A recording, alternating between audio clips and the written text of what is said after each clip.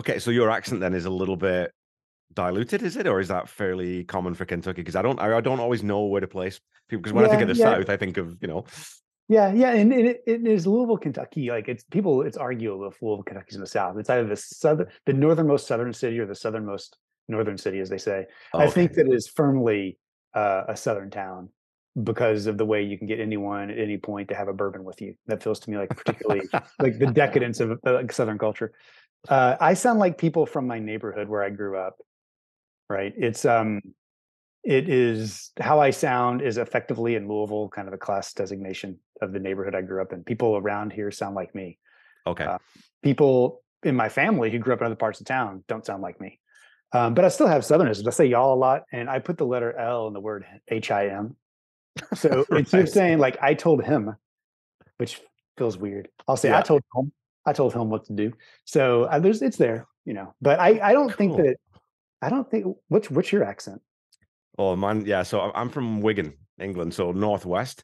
But I was my gonna say accent, you sound like I lived in Edinburgh for a while, and you okay. sound somewhat like not entirely like the Scots I knew, but Northern Yeah. England. Okay, okay. Yeah, and it's because I was in the army for just over 9 years, and I lived with guys from Scotland and Uh, Wales and down south, and so it got blended everywhere. Then I moved here and had to really slow down and enunciate properly to be yeah, understood, just get through life, right? So yeah, yeah. it's been through the ringer. So my accent's a real mishmash now. Well, yours is significantly more compelling than my rather tattered, almost middle American accent. I'm jealous of that, man. It's kind of funny though because because back in England you go 10, 15 miles and the accent changes really quite distinctly. Yeah, So to yeah. have that same thing and I think obviously in America too, you've got very distinct accents, like the Boston accent's different to New York, and that's different to the South, and there's all those different sort of variations. But in Canada, we don't really have that to nearly the same degree. Like Oh, that is interesting. everyone from BC to Alberta sounds basically the same. I mean, Ontario Quebec's is a got to be a little Quebec's different, totally, yeah. okay. But Ontario's a little bit different than the eastern provinces that have the little bit of the Irish Bostonian Uh-huh. kind of thing going on. But other than that, everyone's got the same thing, and it's just very generic, sort of general Canadian, you know. It is interesting. There are distinct regional dialects even within Kentucky. You know, I might be Yeah. overstating a little bit how different people sound in the city. Like Louisville's a big city for cities. Like it's like Okay. the 16th largest city in the country. I'm not trying to boost that as anything other than to say that it's Right. larger than people think it is, right? And it's a big footprint. So there's variations. But if you go to Eastern Kentucky, like the mountains of Appalachia versus like the Western Kentucky coalfields, those Right. folks sound really different. And but even Eastern Kentucky is, I think, distinctly different within the vowel sounds from Eastern Tennessee, and they're just like Okay. right there. So I mean, it's the mosaic is it's real. It's fascinating. Wanted to bring it's interesting that because it ties into something that I'd flagged up because Okay. what I do with these when I'm talking to authors is what I like to do is read the book just as a sort of read through. I'd spend 2, 3 days or a week or whatever with it. But then Yeah. actually before I'm going to talk to you, I'm going to sit down and read it end to end because I really want to get a sense of the whole. Because reading a book that way definitely changes the way you consume Oh, it. and yeah, yeah. And Well, I what mean, is that's what how we think about when we write it because we think about it as a single performance, right? right? But also Yes. in the context of like the people like me who wrote 33 and a thirds, it's easy to read it in one sitting. They're more booklets than books. Yeah, it's that length works for it. But you'd written in there because part of what we're talking about right now is you said that I'm not so naive as to think there's something as stable as quote unquote the South. Yeah, And I think even when it's something as simple as the accent or dialect or those sort of regional differences in the people who in the Appalachian Mountains and the people in the coal fields, they just have different professions. So that it yeah, drives their identity completely differently. So I yeah. think maybe well, I'll kind of juggle my form around here that I'd sent you. And sort of maybe we'll just jump straight into a little bit of that about Sure. talking about, so for my listeners, Michael wrote the 33 and a third book on Southern accents, but it really sort of frames more discussion about the South, the role of racism and culture and all those kinds of things in within that context of that album. So the first question then, I found it really interesting talking about or thinking about issues like race in the US within that context of art. So my first question is, how important do you think it is retrospectively to think about an album like Southern Accents in a modern context versus the context that it was written in 1985? Because I know that seems like it was a bit of a challenge for you to get through that sort of thinking. Wait, what do you mean? Okay, so do we sort of say, well, Tom Petty should have known better in 1985, and he sort of apologized in 2015 and at different points. So what sort of standard do we hold an artist to when we're considering their work, when it's something, in the context of racism or racial issues? Yeah, I mean, what I want to say, and this is going to sound glib, is all of the above, right? I think Right. that one can look at an album within the context that it's created and say, well, it's an artifact of its time, right? I can understand that argument. Yeah. Why I'm not entirely convinced of that argument, and why I think that it is perfectly viable and valuable to retrospectively apply different perspectives. It's because it's not that the way that we think about race in the United States, like since Breonna Taylor, for instance, Yeah. George Floyd, where people become acutely aware of it. It's not that those ideas are new. Those ideas already existed in 1985 when Petty was working on this. They existed in 1975. They existed in 1875. Right? I mean, these Yeah. ideas have always been there. And to say that he or an artifact is a thing of its time is to entirely forget that, and every time there are people that transcend the general assumptions or general pathologies of thinking of their time. Yeah. Right? Does that make sense? They got a little bit, there's a lot of syllables going off like that might not have been that clear. But I think that what prompted you to ask this question in this order is by the observation that I in the book where I say there's not such thing as one South. Yeah. Which is true. And there's also not a single thing such as a spirit of the time, right? So there's the prevailing idea of the time. And it's easy to look back and it's lazy to look back and say, well, that is the time and it is of its time. And that's a real convenient thing to say, because that means that you don't think there is a deep history to cultural or racial or economic or political or any complaints that people raise that are in opposition to power structures, right? It's a way of naturalizing things that I think is destructive. So this is not to say that Tom Petty or anybody has on their shoulder the entire history of X, Y, or Z, but it's to say that if you want to actually look at someone's contribution to American culture or world culture, you need to look at it within the continuum of the culture and not necessarily solely in the isolation of the time it was created. But like, again, I'm going to be mealy-mouthed and broken backed about it. I do think there are ways that are interesting to explore what it meant in its time. And there's a little bit of that in the books. I do talk about how it was not the stuff, the indictments that were coming out against that I levy against this record. I have to put an asterisk on the end of the sentence because I want to make something very clear. Were being made at the same time by folks as varied as a bunch of jazz musicians in New York City, but also Peter Buck and REM, right? Yeah. The asterisk is, and you might end up asking about this, I won't say too much, but there's a lot of folks who think that I totally just shit on Petty in the book, which isn't the case. I think he comes out a hero in the end. Yeah. I just think I take him as seriously as he wants to be taken, right? So, and I'm sure we'll get into more of that, but yeah. Well, very much at face value. Absolutely. And that's where I think my thought process after reading this book sort of really challenged me to start thinking about.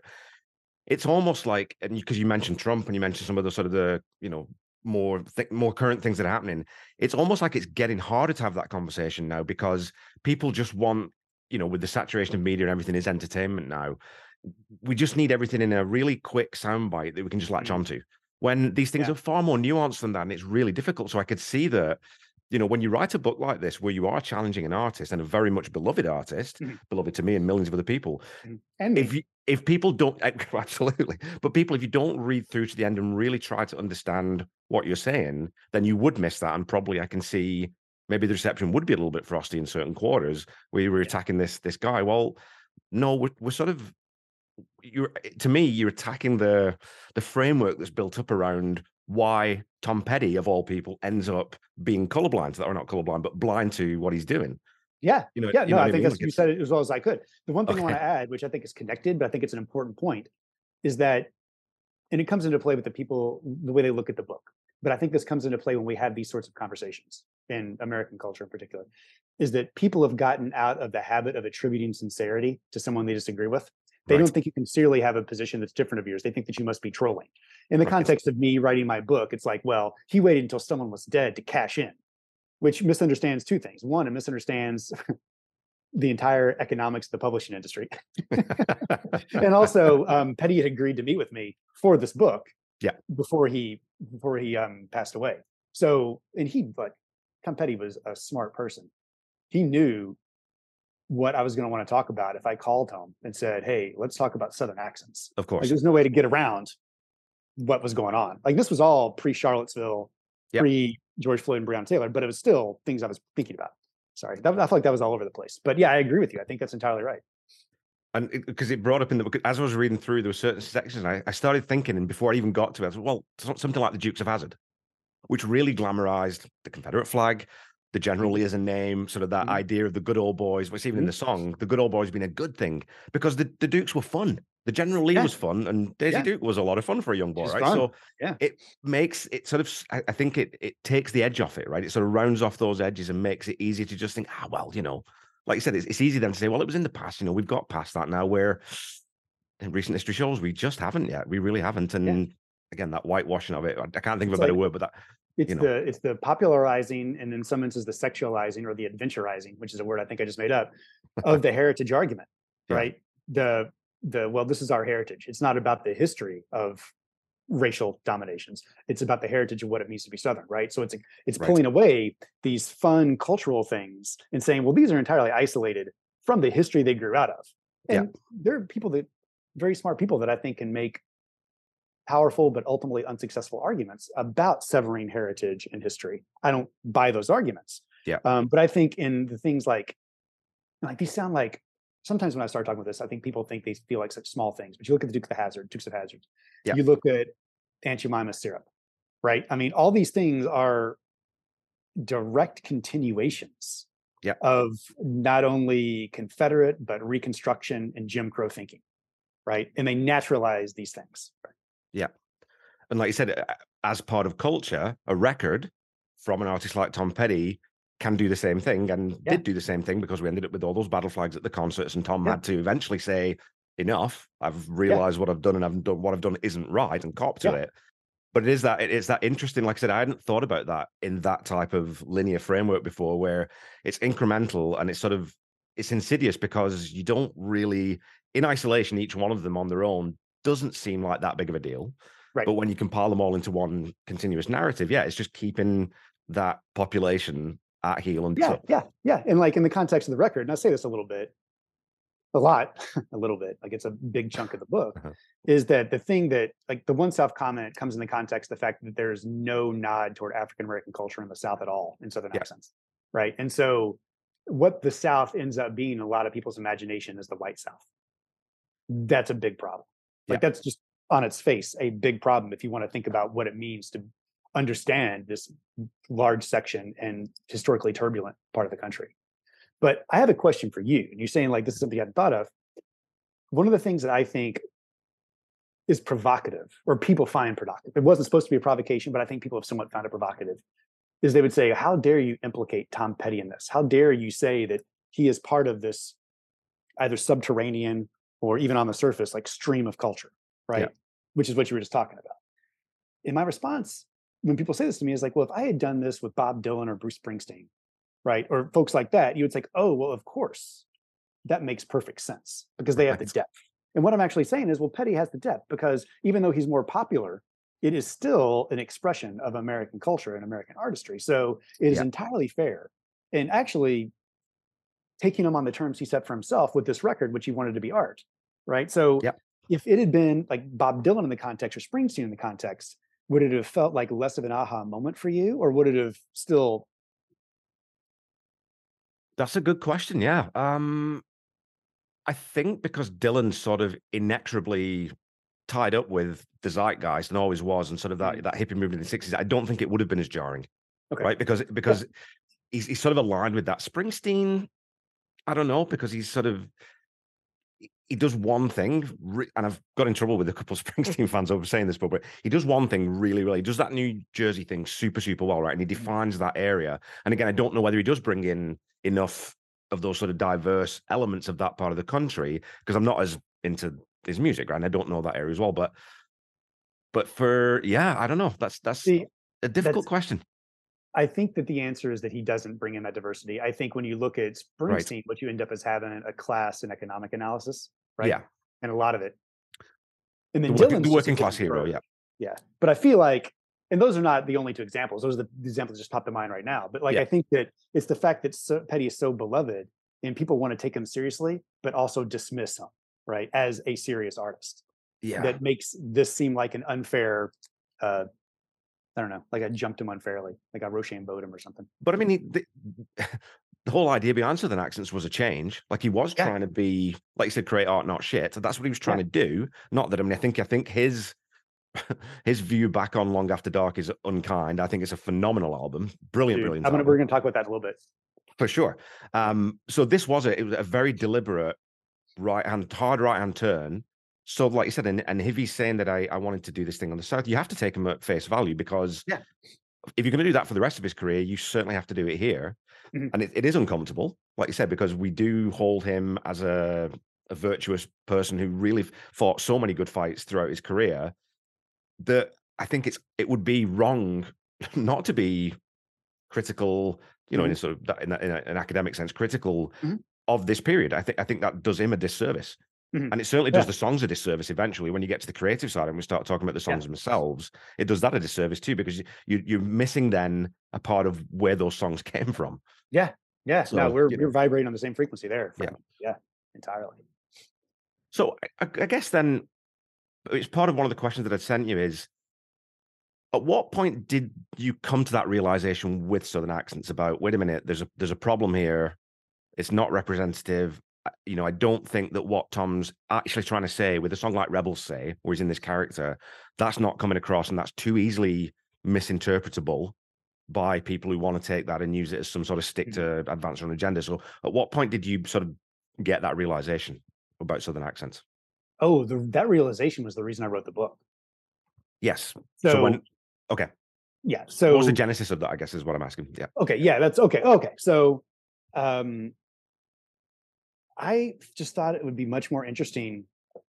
So for your listeners, and maybe you say this or something in an intro, but I wrote, Bloomsbury took over a line of books from Continuum called 33 1/3. They've been going for about a decade. I think mine is the 142nd or 143rd volume in the series. Series is called 33 1/3. Each book is ostensibly about an album, hence 33 1/3. But beyond that, authors have wide autonomy to write however they want. So John Darnielle from the Mountain Goats wrote about Black Sabbath's Master of Reality, but he wrote a novella, right? Okay. So it's fiction. A lot of folks will just do a track by track breakdown, and they really get deep in the weeds on recording technique and process, right? Yep. Some people really want to look at the way that it was positioned in the culture. A variety of different approaches, and you can pick the books you like based on the album, but that isn't necessarily a good indicator of what books you're really going to dig, because people take very different approaches. But almost without fail, people always pick albums that they think are great, right? Okay. So for me, if I was going to pick something that was conceptually coherent and entirely successful, but still anchored to Petty, I would pick Wildflowers. Of course. But it feels very boring to me to just dilate on greatness and just talk about that. Yeah. So Southern Accents is interesting to me because I think it's a ambitious and manifold failure from the cultural point of view, from the artistic point of view. Like, I think a lot of it sounds bad.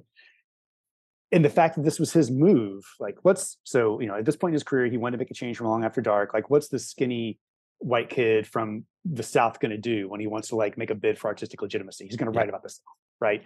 And it just didn't land, right? It didn't land. And I think that's a really compelling thing to look at, particularly in light of his late in career change of heart and apology for some of his actions during that time. So that nest of stuff all was very,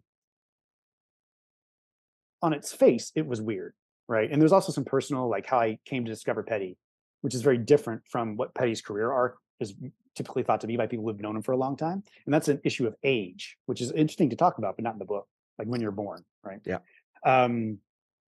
Specifically when you're born, like in someone's career arc. But all these things kind of came together when I was thinking about what I wanted to write for the series. Usually people just sort of there's open calls for proposals. Okay. There was a period where they had 4 fancy academics or writers come in and start commissioning writers that they admired. And there's a woman named Amanda Petrusich. She's a staff writer for The New Yorker. She's written on like 78 collecting and folk music. And she did the Nick Drake book in the 33 and a third series of Pink Moon. And Amanda wrote to me and she goes, hey, you know, they brought me on as one of the inquiring editors. I'm looking to people that I admire and I would like to have write a book to have a commission. Are you interested? And I said, absolutely. And I said, I want to, and she goes, well, okay, but you've got to write a full proposal. It's still vetted by the entire board, right? But it's just, rather than the open call, we've got 4 people that are selecting 2 books each. And so I think that the other book she picked, this is a plug for this book, it's by a guy named Brian Wagner, and it's on this incredible album from the 70s called Wild Tchoupitoulas. Just check out the Wild Tchoupitoulas record. I will send you an email with the name because how it sounds isn't how it's spelled. It's incredible. It's so much fun. And it's about New Orleans second line culture and like the Indian culture in New Orleans. So I said, I want to write about, you'll see where it resonates, because I wanted to write about a band that writes about history with a capital H. It's like, I want to do the Drive-By Truckers, and I want to do the Dirty South because it's their labor album. And it's also, you can think about the way that Jason Isbell approaches race in his songs and the way that Cooley and Hood approach race in their songs. And the incoherent idea I had, which would have been born out at the time, but different now because we're later in Isbell's career, is that he had not really mentioned race very explicitly, while Cooley and Hood did. The difference being about how they were born on either side of the Brown v. Board education desegregation ruling. Right. So it made things a lot more explicit or implicit or something. Totally uncooked idea. But I kind of spit this out at her. I was like, so I'm going to throw this proposal. And she said, well, you know, it's great, but all 4 of us, if we count you, have people who want to write books on DBT, and they're all going to go through the acquisitions process. You'd have a better chance with something else. And so I was like, okay. And then I thought, well, what? I was talking to a buddy of mine named Greg Downs, who's a fiction writer and a tremendous historian of the Reconstruction. We were at a bar in New York, and we were just spitballing ideas, and we stumbled across, like, what about Southern Accents, which attempts to kind of be like a trucker's album, right, so far as it picks up the South, but it totally drops it. And then once you listen to it and once you start to think about it, and once I thought about my musical development vis-a-vis Petty, then it all became a really kind of exciting thing for me to think about. But the real thing is, for the series, once I realized I wasn't going to do DBT, I realized I didn't want to do something that was just, I didn't want to write a love letter. Which, and I mean, that was a big, messy lot of words that came out of my mouth. I'm sorry about that. Oh, no, that's great. I mean, it's one of those things. It's one of the things that I've found challenging about doing this podcast a little bit, especially engaging with the Tom Petty Nation and some of the hardcore fans, where you really have to be careful about saying anything negative at all, right? But objectively, Mary's New Car is not a good song. Objectively. It just objectively, it doesn't go anywhere. It's a weak lyric. It's, you know what I mean? Like, it can even go stronger. It's a bad song. It is a bad song. It's not a strong song. It's a bad song. It's heartbreaking considering things like The Image of Me. Oh God, I'm forgetting the names of the Trailer and Walking Through the Fire, and God, is it The Image of Me? There's one song that is just, it's the last song that they recorded with Denny Cordell. Yes, yeah. I think that is the title. Yeah, it was an old Conway Twitty recorded initially, but I'm forgetting the guy that actually wrote it. It's an incredible cover. They were a great cover band when they wanted to be. Like, that's so much better. Also, Trailer. I mean, there's so many things that could have and should have. Like Walking Into the Fire, Walking Out. The one that came out on American Treasure. It was an outtake from the session. Should have been on there too. The Fire. I mean, absolutely. Yeah, so many great songs. Well, and because it was a double album. When they ended up with enough songs, so there's obviously stuff that we haven't heard. We don't know about. And you touch on one, I can't remember what it is now. There was one song that you touched on. Yes. Yeah, so that Clan song. Again, that would have been very interesting to see how we handle that, right? When I spoke to Mike and Benmont about it, they didn't know anything about that. Like, that is something I believe I only know from maybe one line in the Paul Zollo book, The Interviews with Petty. Book, which is a great collection of interviews. I think it's mentioned in there. It might have been in the Zane's biography. But it just shows up in one spot, and I couldn't find anything else reference to it. Yeah, it's funny because if you think, something like that, had he taken that subject matter and really gone to town on it, it could have actually sort of limited the impact or the damage that the album had in terms of sort of that stuff, right? If he's sort of been a little bit more clear, but I mean, I wouldn't have. Yeah, we wouldn't be having this conversation right now in this way. Yeah, but I mean, again, I wonder too that I would have loved to have seen that concept album in its entirety, because again, I mean, you definitely bring this up in the book too. They are individual sort of vignettes. It's not, you kind of have the idea that it's one central character through sort of Rebels and Spark, and I don't get that feeling quite as much. It's more sort of these little vignettes of different parts of Southern life. And one thing, you know, my sort of rationalization to myself a little bit at first was, well, yeah, but he's just sort of painting the pictures from the viewpoint of what he saw growing up and what his experience is, because we can only write from our own experience, really. Yeah.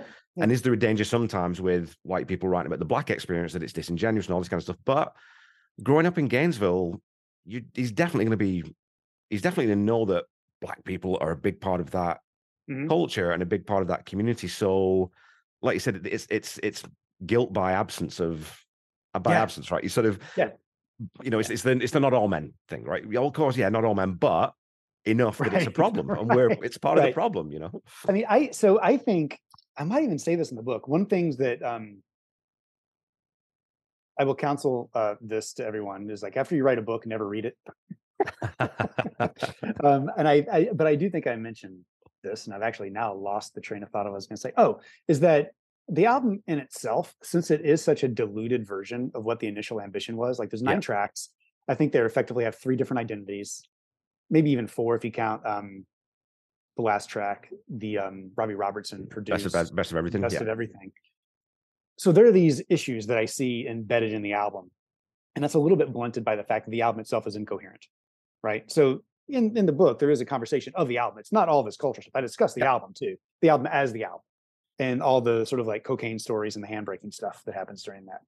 But I think where it really becomes bad and an unforced error and an embrace of this stuff is when he starts to go out on tour. Yeah. Right. And then the iconography of the tour becomes the iconography of the Confederacy. And that's when people start showing up and like raising the battle flags in the concert. It's like there's 2 things. Like there's the album, which isn't a good look, and I think is also just a bad recording for many reasons. I thought that was going to be an uncontroversial opinion until I started talking to people about it. I had no idea. Sorry, lovers of this and Let Me Up, I've had enough, because I think they're both bad.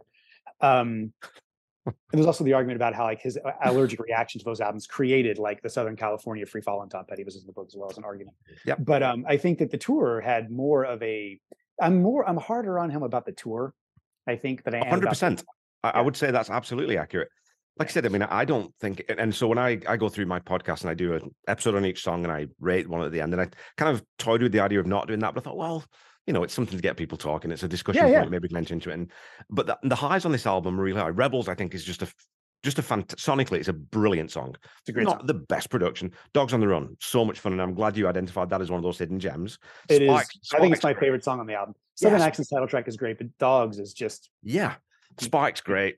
Southern Accents is great. Don't Come Around Here No More is one of those weird things that only exists in and of itself. It doesn't sound like anything else anyone's ever done. Yeah. But then the rest of it's just this sort of, well, what's going on here now? Like what, you know, and it all sounds different. And when you do have Dave Stewart producing, when you have Tom and Dave Stewart producing, when you got Tom and Mike and Jimmy Iovine producing, when you got Robbie Robertson, of course, it's not going to sound cohesive. Right. And it's funny because I'd used the words glorious mess on my Facebook feed when I posted about the album. And I listened to the album. I still enjoy the album because it's just all over the place. It is. But it's this schizophrenic attempt to do something different when really take those 3 Dave Stewart songs, put them on an EP, or release Don't Come Around Here No More as a single and put one of the other ones as a B-side, and maybe let's just drop It Ain't Nothing to Me because it's whatever. Because it ain't nothing to you. It ain't nothing to me, no. And then Mary's New Car is a B-side, and it's like, okay, but I don't know how you've come up with this how do you get from this idea of I want to make this Southern concept album to this mishmash of different creative ideas. And I always appreciate artists challenging themselves and trying to find different ways to express themselves, but to do it all on one album like this is fairly unusual for an artist who's at a bit of a turning point now in his career and decided that he wants to change things. So I found that's really interesting in itself. And I wondered sometimes if when Dave Stewart comes in, obviously he comes in as the brash Brit, you know, he's all fur coat and no knickers and all this kind of stuff. But he also has no concept of life in the South, and he has no concept of racial tensions and those kinds of things. Because in Britain, growing up at that time, we weren't really aware of the depth of that at all, right? So I wonder if some of that diluted Tom's appetite for executing on this. I think that the projects with Dave Stewart were probably undertaken not even in the spirit of the Southern Accents project. Yeah. Right. I think that Don't Come Around Here No More can kind of fit. It is orally a unique experience. But it's got the cranky Southern heartburn of just get off my lawn. So I Right. think it kind of fits in. Yeah. I think that a lot of it had to do with fatigue. These were like, it was an 18-month session, longest album at that point they'd ever recorded. They got stuck in the mud trying to self-produce. They brought Jimmy Iovine to hustle it up and get it done, and they just Yeah. finished it. Right. So then someone could say, to bring it back to me in my book, sorry, I keep doing this. No. Someone could say, well, that means that it actually wasn't the Southern thing. You're hoisting him on a petard, which isn't true because he gave up on the idea. Which, if you look at the content of like the incoherence of the 9 tracks on it, that's in one turn of the light that is kind of obviously undeniable. Another turn of the light is that the best songs adhere to the theme, and so the heart of the album is the theme. And the third turn is that he packaged it, he marketed it, and he toured on it and was interviewed on it subsequently as a coherent Southern concept album. Yeah. Right. And so all those things together, I'm a little bit afield from your question. So I think the fatigue is why we ended up with the product we got, but I think they still sort of asserted that it was the initial idea that had come to fruition. Right. But I think like fatigue, just fatigue and being and running amok. Well, and drugs don't help, drugs don't help. I didn't realize that, reading that Mike said that Spike, there was heroin involved in that, the recording of that song. I'd read, that I know that they were high on weed a lot of the time during that record, but I didn't know that had happened. So that's very, very interesting. Like everyone, basically everyone except one person, maybe Ben. I think Ben was on cocaine. Just what a way to try to get anything done creatively, hey? It's the rock and roll. It's LA in the 80s, man. What do you think? It always amazes me though that so much great art comes out of that, right? Because like after 3 beers, I can't play drums anymore. I'm done. Like no coordination anymore. But building on that then quickly then and into, because like you said, where you do sort of dive into being more critical is on the subsequent tour. Mm-hmm. And so, and again, I think for me, it was sort of growing up again in England and away from some of those issues. The General Lee with its Confederate flag, visually, it's really striking. It's really cool. So you can do a lot with that just from an aesthetic standpoint, right? You can see why it fits for an album about the South. Well, we can use this. And so my question there is, how seriously do you take, Tom, or most people of that generation, when they say that they don't necessarily associate the battle flag with slavery and racism, all those kinds of things? Because I know that there probably is a generation that didn't, and I wondered how forgiving you are of that argument. Oh, I can believe that they didn't associate it with it, but that doesn't mean that it isn't associated with it. Yeah. Right. So this is like intention and outcome aren't necessarily soldered together as seamlessly as we like to think, right? And even Petty himself in 2015, when he makes his apology, I think his quote is, "It was the wallpaper of the South when I was coming up. I didn't stop to think about it." I think that's entirely believable. And I think that's actually the point, right? It's the fact that we do not think about it. Yeah. Right. But that's the problem also with having the white South be the one South, because then you've got a lot of other people in the South who will think about it.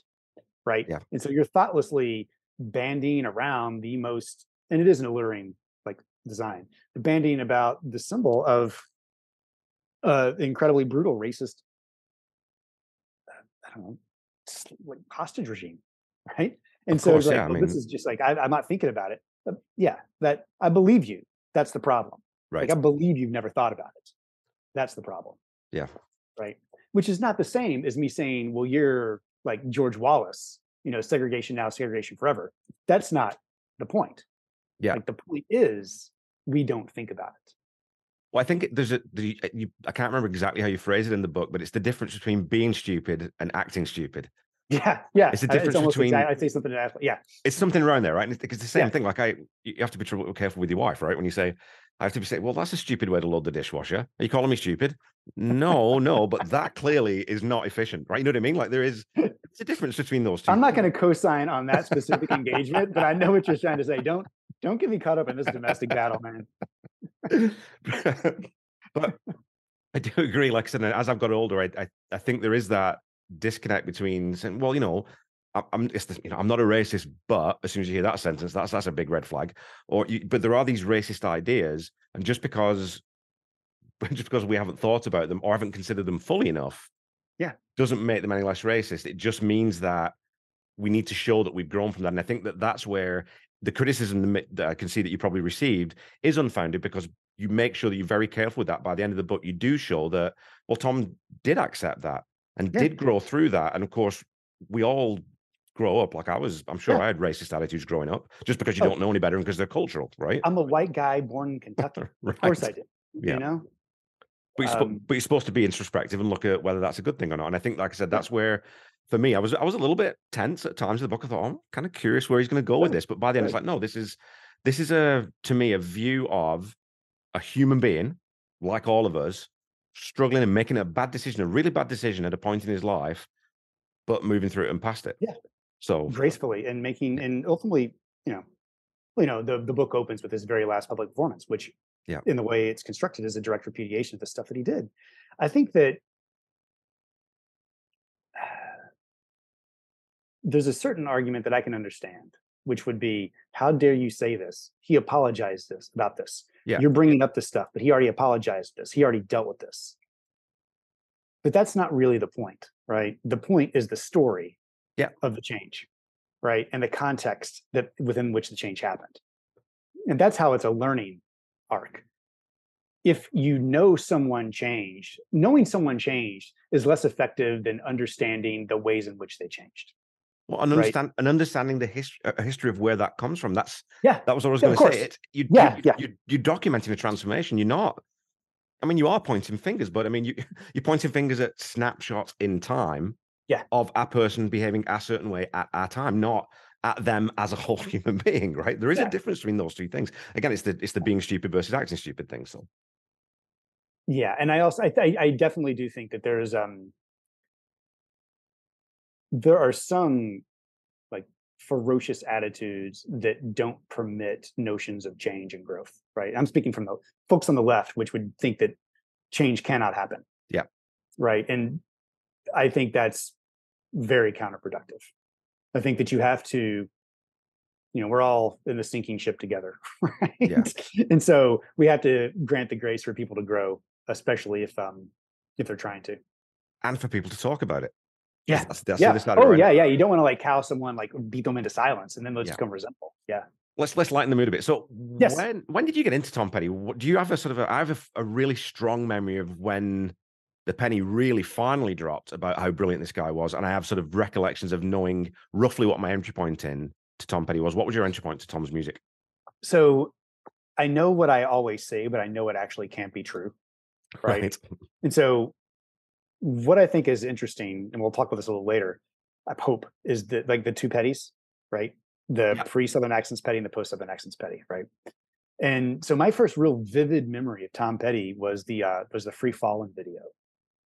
And I was just baffled. Like, I didn't know how this middle-aged, soft folky ended up on my MTV. I didn't know who those dudes with him were. I didn't know who Jeff Lynne was. I didn't know who George Harrison was. I didn't know who Ringo Starr was. I was born in 74. Until 86, I was listening all to my parents' country music, right? So like Randy Travis and folks like that. And then also some really great stuff, like, Merle's and Buns and Willies. And then there was a real unfortunate turn that was kicked off by David Lee Roth's Eat 'em and Smile video, the video for Yankee Rose. Steve Vai's guitar playing entirely ensorcelled me. And I became really transfixed by a lot of bad music. Like 86 was the key year for my musical and aesthetic deformation. So then, like a few years after that, like I'm watching MTV all the time, waiting for videos with Tawny Katane, and I'm like dancing on Jaguars. And then I see Free Fallin', and I was like, "Who is this? Like, how does someone this old start a career?" Because I was an idiot and didn't realize that there was any. So my first real memory is watching him like watch the girls skate in the mall, and then acting goofy in those videos with the elder statesmen of rock. But I know that isn't really the first time. Like, that's the first time I knew him as Tom Petty. But I also have vivid memories of the videos for You Got Lucky and for Don't Come Around Here No More. Yeah. But I didn't connect those two things at all. Like, I didn't think it was the same person. And I don't think I can really be blamed for that. Right? Because it's radically different. The number of times over the last, probably not so much in the last few years, but when I really got into Petty, the number of times I would put a song on, my wife would be singing along and she'd say, "Who is this?" "It's Tom Petty." "This is Tom Petty?" Yeah. Yeah. Yeah, Yeah. this Tom Petty, and I showed, didn't know the video for "Don't Come Around Anymore." Wow, that's wild. Yeah, no, he Yeah. was a chameleon. He had all these Yeah. different looks and his voice Yeah. changed. Like he Yeah. could, It did. it's his inflections changed, the way he delivered changed. Anyway, so I totally get that. Yeah. I mean, but like when I fell in love with him, so then I knew who he was. Didn't care a whole lot. I just told you that I had horrible music taste during the late 80s and the early 90s. When it really just sort of hit me as like this tsunami of affection and love and like invigoration was just randomly putting on the greatest hits at a girlfriend's house, Okay. right? And it was like, oh wait, right? Then things like locked into place, right? And so that's when I became a big fan, and that's like the most generic way to come into it. But there's a Yeah. reason why they make those greatest hits albums, you know. Well, that one especially is just, Oh God, it's insane. And I mean, I love that you noted in the book too that there isn't a song on there from "Let Me Up, I've Had Enough." So, yeah, there's not. which I'm gonna have a lot of fun with talking about. Anyway, but I was gonna ask you, because I've been talking about this with people a little bit lately. I think Tom Petty's greatest hits might be the only greatest hits that I can think of offhand where a new song that's been recorded for the greatest hits album actually is a greatest hits and belongs Yeah, on there. yeah, I think that that's probably true. It's an incredible hat trick. I can't think. I mean, look, I'll place money on it if you want to make the bet. I think you're right. Yeah, Mary Um, Jane's Last Dance. I mean, that's yeah, top 5 for most other artists, yeah, right? yeah. Remarkable. It's Yeah. remarkable. And just as it laying around, I've got this thing and I don't know, I haven't finished it yet. I've got try work this up maybe. Like, Yeah, jeez Louise. yeah, yeah. No, I think you're right. I can't think of another greatest hits album that has. Yeah, I don't know. I can't think Something of one. that strong that's a new song. And it's like, in the book you talk about Benmont saying that because we always, fans always say, oh, it's the soundtrack to my life. And I love Benmont's comment. It was the soundtrack to mine too. I just heard the songs first. So Yeah. Oh, that was a heartbreaking moment. I So I was supposed to. I reached out to Petty's camp. Actually, Mary Clouser, the yep. Mary of Mary's new car. I called her, which was a strange moment. And she said, "What do you want to talk about?" And I said, "Southern accents." And she said, "Oh, okay. Let me get back to you." And she called me or emailed me the next day or something. I don't remember exactly. And Yeah. said, "Sure, we're on. Tom's got to prepare for the Music Cares Person of the Year, whatever the award's called, and then he's going on a tour." Right back toward the end of the tour, and I had tickets to several spots on the tour. I was going to like just pop in on the Yeah. tour, and I was like, "I can let me hang out then. I'll meet then. Let's do then." And they just shouldn't even respond to that, which is fair Yeah. enough. I understand. Yeah. Particularly now, understanding that he was going through a lot of significant physical pain, which I had no idea about. And then I wrote to, we had had a few exchanges, and I was writing to firm up my actual travel plans the day that the news broke that he died. And so I thought, well, that part of the book is done. I was devastated. Then the stakes of the book became very different, right? Because suddenly I wasn't just writing a book about Tom Petty, which I knew was going to be not wholly admiring. Yeah. But then it's like probably the first book that's going to come out after he died, right? And that was a lot. That's a responsibility, right? It changes the responsibility of that. Yeah, for sure. And I had put off reaching out to his camp until I was pretty solid of what my argument was. Not because I'm afraid to change my mind, but because I admire the guy and love the music and sure he's charismatic and wanted to make sure I knew what I thought before he could. So if he was going to talk me out of something, he could argue me out of something, not just like charisma me out of something, right? Just like seduce me out of a position just because I'm hanging out with Tom Petty. Anyway, I didn't think that I was going to talk to any of the guys. And then a few months later, Mary wrote and she goes, "Hey, we all feel bad about this. Mike and Benmont would still like to meet with you." And so I went out, and it was still really fresh. It was I was out there in January. And so very few months after Tom actually died. Yeah. And when Ben said that, it was just, a heartbreaking moment. Yeah. Well, because he was a kid when he his entire career. Yeah. And especially I think it's different for a band maybe like the Stones, where you definitely get the sense that they've known each other for years, but I don't think Mick and Keith hang out. You know what I mean? Like they turn up and they see each other. But you always got that sense with the Heartbreakers that they were friends. Like, as you said, I think Benmont and Mike don't live all that far away from each other, right? No, they live really close to each other. And I'm sure they see each other. I'm sure they just pop by now and again. So there's that brotherhood thing. It comes across, they lived at Mudcrutch Farm, and so they've got that history that most bands don't really have. They don't have that closeness. So I don't know. And then, anyway, Yeah, no, I agree. The intensity of loss was very apparent with both the guys, but Yeah. they're just different. They're different fellas, and they express themselves differently, and are willing to talk about different things, right? So Yeah. there was more of a connection on that issue with Ben than with Mike. When I asked, so I when I interviewed Jeff Slate, and Jeff's a friend of Ben Mont's, and I asked him, is he really as intense as he seems? Because every time we see him interviewed, and not in like a negative or a mean way, just very passionate about every Yeah, single word he says. He means yeah. everything he says, So that came across while you're in the room Oh with yeah, him. he's great. Yeah, like Yeah. he looks around and then like eyes come on you, and it's like whoa, whoa, punctuated, right? No, super thoughtful guy. He was a lot of fun to talk to, Yeah. and very sweet. He had just had his wife had just had, I believe, a daughter like Yeah. weeks before I was there. So it was very generous of him to give me his time. No, he was great and very thoughtful, and both of them are incredible fans of the music. It's fun to Isn't like. that good though? Don't you enjoy? Oh Because I always yeah, hate it when you. I don't want to play that anymore. I don't like this anymore. You always yeah, get the sense they still love those songs. I think Mike even said like "Refugee." He still loves that song. Of course yeah, he does. Why yeah, wouldn't he? yeah.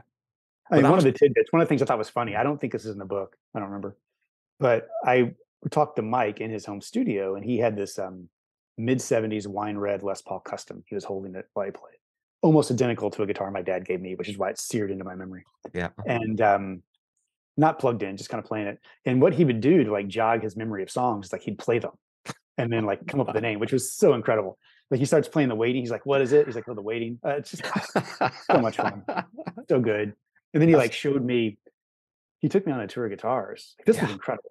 He showed me like the Rick that was on the cover of Damn the Torpedoes, and all along while I was talking to him, on this pile of cables over in the corner was that 54 broadcaster, looks like a Telecaster, Right. his main guitar. And he's showing me like the gold top Les Paul from Stranger to Midnight, and I was like, "Is that?" He said, "Yeah, it is." And he walks over and picks it up, and like this is incredible. So I've been around a lot of guitars. I play guitar Yeah. well, and but I'd never been around a famous guitar, you know. Yeah. And so again, not amplified. He just picks it up. He's like, "Yeah, whenever I play this, sound guys are always like, play this more."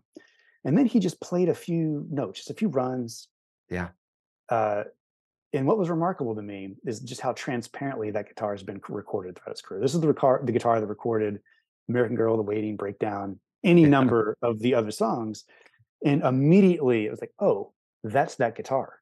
Like that guitar has a voice that I have heard on all of these albums. Yeah. I had never encountered a guitar that was just that distinctive, And this is not, I mean, maybe I was hypnotized by the moment, but like I can still like when I you can hear that guitar, right? It's Right. an incredible instrument. I mean, it was incredible. That was worth the price of admission, even if the book had got canceled. Just to like see, Yeah. like know that something like that exists, And like right? it's Because there's great and famous guitars, of but course, yeah. rarely do you ever get a chance to, without it being produced. It's not even amplified.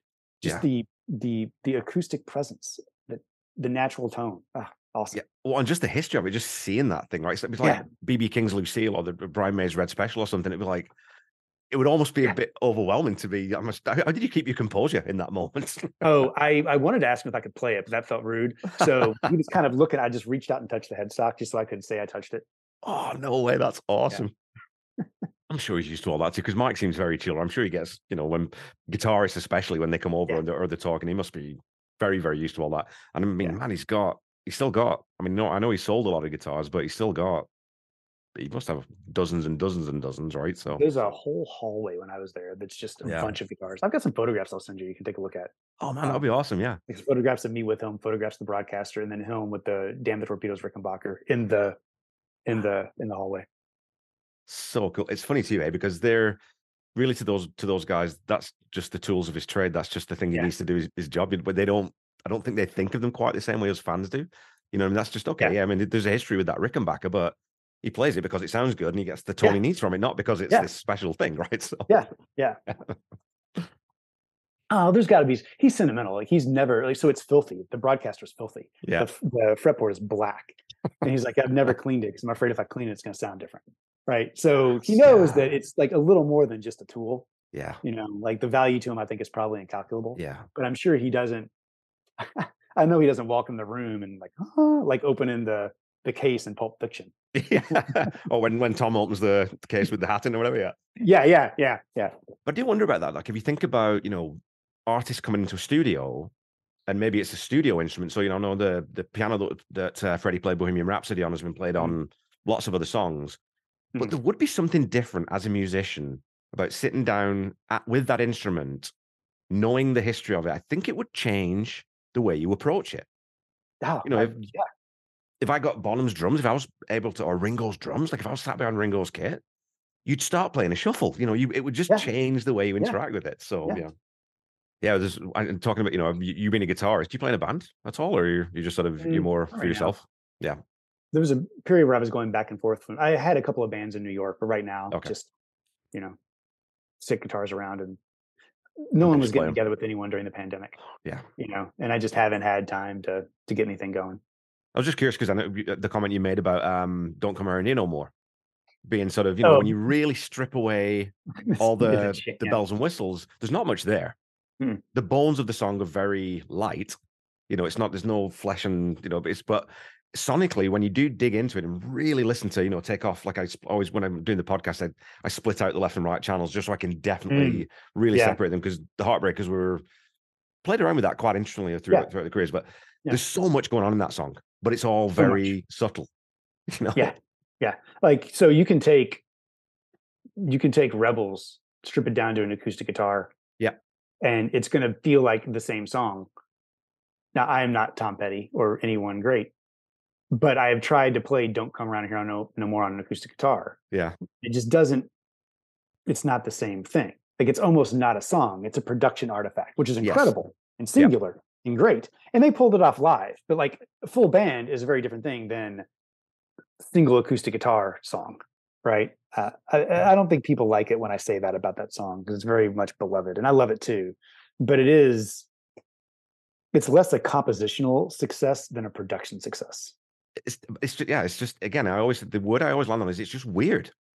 Yeah, in a beautiful, brilliant way, but it's so weird. Like, as a musician, as a songwriter, as a hobbyist songwriter myself, I don't know how you get to that point where that's the song you've written, and it comes, I think, sometimes from those little drum loops, because that drum part. I remember when I first time I heard "Don't Come Around Here No More," and I know it's Tom Petty. My initial thought is, well, obviously they didn't do that one live, because how the hell would you play that song live? Right. Well, the version I mean, it's phenomenal live. It just becomes an entirely different beast with Mike doing that crazy solo on that bouzouki, and he's got the three. You know what I mean? Like, it just becomes a performance live. Yeah. Did you ever see it live? Did you see that one live? They did it live, at least in Nashville on the last tour when I saw them. I saw the band a few other times. I feel like they played it at least once, maybe in New York in 2012 or something. Okay. I don't remember. People said the 40th anniversary concert was definitely more of a very stock set list, a greatest hits type of thing, because you give the fans what they want to hear, and Tom was always very professional about that. But it stands in such contrast to the Fillmore stand, right? And the release that's come out of that, where like you said, that's a band that can do that kind of thing, though. On a dime, flip into a different song, realize that this is the same progression. You've got musicians who are so good and so in lockstep with each other that they can just do that. I mean, the whole thing with touring with Dylan, right? I mean, that you don't do that unless you're phenomenal stage musicians. That is the most horrifying thing I've heard about a band. Like, the fact that not only songs that they had never played, but like in keys they had never played songs in. Yeah. That's Benmont, right? So they all look over to Benmont, what key, and he's kind of going, G, F. So he's kind of mouthing, you know what I mean? So they know where they are. Yeah. It's incredible. No, they're such a great band. Like, such a great band. When I think about the Heartbreakers as a great band, the song I always think of, it's on the Pack Up the Plantation Live Southern Accents Tour. It's their cover of "Shout." Oh man, which I've always thought it's just a goofy song, but God, it's incredible. Yeah, and performance. It's like, you watch old videos of Tom doing that, and you can feel the energy coming out of the screen, right? About that, because I always talk to people about, I had the same. Like, when I found Tom Petty, he was definitely older Tom Petty, and when he was on stage, he was moving around a bit, but he wasn't really sort of flying. We watched those old videos and see him shaking and going through. Have you seen the video of the concert in '78 from the Winterland where he gets pulled onto the stage during "Shout"? Yes. And you hear him go, "Oh," terrifying. But then he gets back up and has at it. That kind of affected him, though, didn't it? Too. I read that he said he was a little bit more cautious about being that close to the audience again because he wasn't sure what would happen when you go in, right? So yeah. So just talking about like two kind of last final questions I have about the book are, did coming out the other end of the experience of writing that book, and I'm sure it took, books take a long time to write and you have to sit with those ideas and those themes for a long time. Did it change your relationship to that album musically or in any other way, or Tom Petty as a musician generally? Did it have any impact on the way you sort of gauge those two things? It solidified my opinion that it's not a good album as an album. Yep. I haven't, with the exception of Dogs on the Run, I've not intentionally put anything on from that album since like the book went to proofs. Okay. It ended up deepening my appreciation for Petty as an essential contributor, though probably minor, to like the American Songbook, right? The things that you kind of know on the surface, that there are these transformations, there is this growth, there's this evolution in the way that he approached his music, that he so genuinely allowed his music to evolve as he aged and changed his taste, right? So he never became like the historical reenactment of Tom Petty and the Heartbreakers, like the Stones, I think, often have become. So that becomes really incredible. And then you think about the depth of Room at the Top, right? You think about songs like that are so, he became even more emotionally available, or not available, emotionally direct. Yeah. As he moved through. And that's I think available is a good word there. I think that it absolutely is. Absolutely. Okay. Yeah. The whole of Echo, I mean, Jesus, it's I know. It's a heartbreak. Wound, right? It's hard to listen to it for me. It's a heartbreaker. I can't believe I just said that. I will say that I wrote a whole damn book about Tom Petty and didn't learn how to spell the word torpedoes until I got the first proof back. Hey, without looking and from memory, it does have an E, does it not? Dude, I don't remember. Okay. I think so. It's the potato thing, like the Dan Quayle potato thing, or tomato. Let's call the whole thing off. So overall, it was a deepening, and it deepened my appreciation. It's one of the negative consequences of writing a book about an artist is that you end up having too much of that artist in your life. Yeah. And for a while, Tom Petty was the only only artist my kid wanted to listen to. Right. And now I think it's the only person my kid will refuse to listen to. Well, Gang of Youths, Warren Zevon, and Tom Petty are the people he criticizes me for listening. But he's listened to the Sonic the Hedgehog soundtrack, so what does he know? He's 7. He's 7. He's got time. He's got time to figure it. Look, he's already in a better spot than me. If he knows who Tom Petty and Warren Zevon are, and I thought that David Lee Roth was the end all be all. I'm doing better than my parents did for me. But yeah, it was a deepening appreciation of the guy's contributions. Well, I really hope that people, my listeners, and I've got a small but fairly dedicated listener, I hope they get a lot out of this, because I really want them to go and read this book, because like I said, it made me, you said, you hope it makes you interrogate yourself when you're thinking about some of these things. It certainly did with me. It definitely made me question some of the excuses that I would sort of written into my own narrative around this album and around some of these songs and the way they were presented, especially about the tour. So that's made me think a lot more about that type of stuff. And it's sort of that, to me, anytime you get that uncomfortable having to think about these things, you end up better. You end up better as a person. You certainly end up better as a music, in terms of music appreciation. You certainly end that's the case. So I thank you very much for writing what I think is an excellent book. That it's one of those things that sometimes I just don't get how people are taking this out of context. The only reason is they've not read it. They've only read that one headline, or they've misunderstood what you're getting at. So yeah, well, I appreciate the kind words. I appreciate you reading it. I appreciate you having me on here. Really, I hope some of your folks check it out. I think it's I think it's a really good 33 1/3. It's hard to compare the 33 1/3 given their slight stature to like books, but I think it does a lot of good work in relatively short space. When as with music, as an author, as an artist yourself, once you've written that book, package it up, and it goes out, now it's really actually not much to do with you anymore. Yeah. Right. Because now it's all on us as art consumers to do something with that, apply the messages in it to ourselves, and come out the other end with some sort of feeling or some sort of decision at the end of it, right? So Yeah, yeah. I mean, and there's been a lot of folks who have sent me notes. Amy Ray, one half of the Indigo Girls, read okay, it, like tweeted about it, which I thought was great. Um, which was interesting because after I wrote the book, she released an album also in 2019, maybe 2018, called Holler. okay, This is an album everyone should listen to. Like, it's unappreciated. It's an incredible album, but there are a couple of songs on it. One called "Sure Feels Good to Me" and one called "Didn't Know a Damn Thing," which for the part of the book that we've been talking about a lot, it's like those parts of the book, but with steel guitar and in 4 minutes, right? okay. Very Um, cool. I'll check that so out I'm for just sure. trying to plug that album. So where can people find you if they're looking for any information about other stuff that you've written, or where can they Mm. find the book? Where should we send them? Uh, if you're going to look for the book, I would prefer you just to order it into your local indie. A lot of independent bookstores will have a lot of 33 and a thirds, fairly popular series, so they will have a selection of them. There's far too many of them for every bookstore to have every one, but you can order them in, and it shows up almost as fast as from Amazon. But it's also on Amazon. Uh, there's really nowhere to find me right now.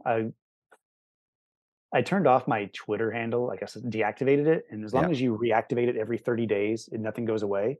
And so I would Right. send myself an email 27 day. I could schedule an email to come 27 days later, and then one day I just couldn't be bothered, and it went away. Oh, And no. so then what website I had, I just kind of let go. There's not. You Google me. So okay, I want to be very clear about this. If you Google Michael Washburn writer, there's going to be three people that show up. Basically, there's going to be me, there's going to be a guy who's at Indiana University Southwest who writes about some strange precincts of psychology. And there's going to be another Michael Washburn who is Brooklyn based, which further creates confusion, who writes for places like the Epoch Times Okay. and so like conspiracist publications that are also, and he also writes about China policy. And that is not me, right? My stuff will be about books. If you find me on American politics, it'll be at the Guardian, but like New York Times, Washington Post, Boston Globe, places like that. Okay. But yeah, I don't really have a website right now. I started a new job in late December. I'm now the executive director of an organization called the Kentucky Waterways Alliance, which is a conservation and lobbying group that is seeking to maintain the integrity of the 90,000 miles of streams and waterways in Kentucky and Nice. support the Clean Water Act. So Very, very kind of a cool. professional transition from my previous stuff. Okay. Well, I mean, I think we can wrap up. I just wanted to say, yeah, thank you very, very much for taking time out to talk to me. No, it's not pleasure. This has been fun.